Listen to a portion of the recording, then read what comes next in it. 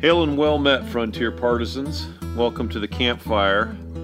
This episode, we're going to take a few minutes to explore the life and adventures of one of the more eccentric hunters in frontier southern Africa. Not a man of great impact and importance like Frederick Courtenay Selous, nor even Conrad de Buys, but he's kind of an illustration of this wayward breed of men that hunted in the southern African interior in the middle part of the 19th century. And his name was Johannes Lodewikus Lee, otherwise known as John Lee, and he was the son of a British naval officer and a Dutch Boer woman who was a relative of the man who would become president of the Transvaal, Paul Kruger. And Lee fought in several of the Cape Wars in the early middle part of the 19th century, and then headed off to the interior to hunt for a living. And most of the information that I have on him comes from T.V. Bulpin's delightful narrative history, To the Banks of the Zambezi. And he describes Lee's career, which can only be described as eccentric, everything about him and it. But it was a highly successful career. He's one of the very few African hunters who actually made a pretty good fortune out of ivory hunting. So after fighting in the frontier wars, Lee wandered in 1862 up into the country that had recently been occupied by the great warrior king Mzilikazi and his Ndebele people who had broken off from the Zulu back in the 1830s. And Lee was there to hunt elephants. He managed to strike up a pretty cordial relationship with Mzilikazi, who gave him permission not only to hunt in Ndebele territory, but also to actually take up a permanent residence there. And so Lee established a farm, although he wasn't really much of a farmer. It was mainly a headquarters for him to use for his hunting expeditions. The legend has it that Mzilikazi granted him as much ground as he could cover riding on horseback for 1.25 hours in each direction of the compass, as Bulpin described it. And Lee was a canny fellow and more than a little bit slippery, and he didn't just ride this course on some backcountry scrub. He sent down to the Transvaal for the best galloper he could find and rode hard, and according to the legend, he was able to close off 200 square miles for his farm, which sort of pissed the Ndebele off, but a deal's a deal, and so he ended up with this gigantic farm out in the bush. It's hard to say whether that's actually what happened. That's a classic sort of tall tale.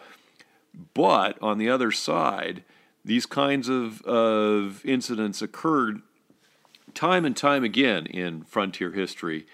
A perfect example being the famous or infamous walking purchase in Pennsylvania in the early 18th century, when a large tract of land belonging to the Lenape or the Delaware was paced off sort of in the letter of the law, but violating the spirit of the law by a relay of men walking as far and fast as they could, actually running as far and fast as they could to cover as much ground as possible. So the tall tale may actually have basis in fact. In any case, Lee had established himself a headquarters in the prime hunting territory of the Ndebele years before Frederick Courtenay Selous showed up to hunt elephants. So Lee was there when the elephant hunting was at its best, and was able to take advantage of that. And as Bulpin notes, he built quite an abode there for his headquarters. This is from To the Banks of the Zambezi. On this colossal farm, Lee built a commodious house of granite fragments cemented by mud, and with the luxury of glass windows and a wide veranda. To avoid the termites, Lee followed local African custom and built the house on a granite outcrop whose rounded summit just protruded above the surface.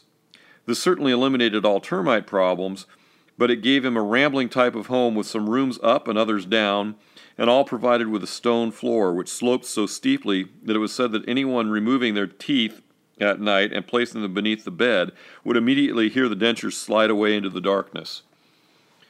So this was a very, very eccentric house, and it was known as Lee's Castle.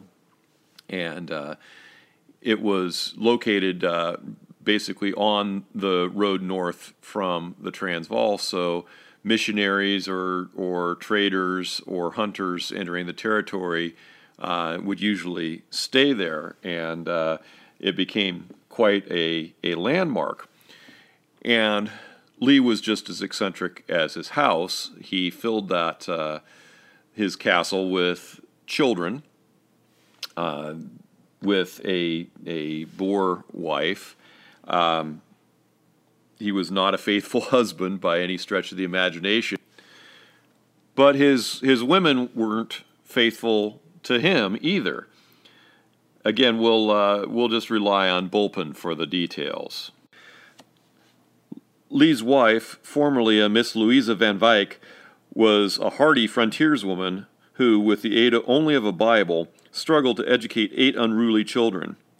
She eventually died in 1870 while giving birth to her 9th child. She was alone at the time, her husband having vanished with another woman who had already produced 3 of his illegitimate offspring. But it gets better from here. Lee returned to find his wife buried at Mangwe and his brood of children running as wild as the bush.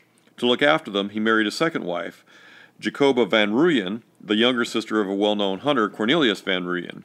This girl, a kindly little soul, spent her days at Mangwe trying to cope with Lee's 9 original children, together with 5 more which he fathered with her. Eventually, Lee deserted her and removed south with another lady love. When he returned, Jacoba ran away with a hunter. The man beat her, so she returned to Mangwe. There, Lee divided the property with her. She promptly ran off with another man.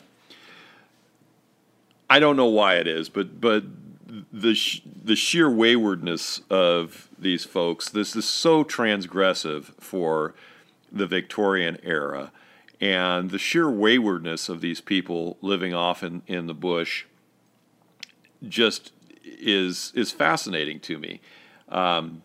It was a wild life, and like Conrad de Buys, he seemed to sort of lead the life of an ancient warlord out there in the bush with a harem of women and a whole tribe of children. I don't know what became of this horde of kids that he had, other than that Bulpin reports that one of his children, a youngster named Hans, became a well-respected and successful hunter and guide in his own right.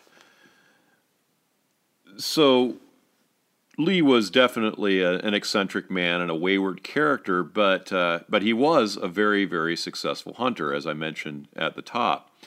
In the middle of the 19th century, as we are here, the hunters were using muzzle-loading firearms. I mentioned this in the podcast on Frederick Courtenay Selous. They were known as a roer, and that's R-O-E-R, and they were a very large caliber, sometimes an inch or more in diameter, generally a smooth bore. And by the time of Lee's hunting exploits, they would have been percussion ignition. But a single-shot muzzleloader throwing a big, heavy ball, that was the most power you could generate with black powder arms at that time. And this would be the 1860s into the 1870s, which was just seeing the transition into cartridge arms. And you couldn't build a breech-loading cartridge arm that was powerful enough to deal with elephants and truly big, dangerous game just yet. That was coming very shortly. So he was hunting with these muzzle-loading roars, and there's a picture of him that I'll post on Frontier Partisans. I've posted it there before, and I'll repost it with the announcement of this episode, where he's sitting in his old age with his roar across his lap, and they're just these big, beefy weapons that kicked hard and hit hard. And Lee looks like some kind of a character you might see in J.R.R. Tolkien, this sort of gnomish man. It's a little bit difficult to see in him the intrepid hunter and profligate marrier of women and sirer of children that he was. He just looks like sort of a gnomish old man, but he was something else in his prime, and one of the more interesting of the old Boer hunters of the age. And I just couldn't let our sojourn in Africa pass without talking about him just a little bit. I just get a kick out of that story. I would love to see that rambling, weird castle that he built there in what is now Zimbabwe. When Bulpin was writing, the ruins of it were still visible. I wonder if there's still anything left. Hard to say. But anyway, just a small side trail, really, and a bit of fun to pass the time around the campfire until our next episode, which features the great American scout Frederick Russell Burnham. So, working on that podcast, and should have that up in fairly short order. So, we'll see you down the trail.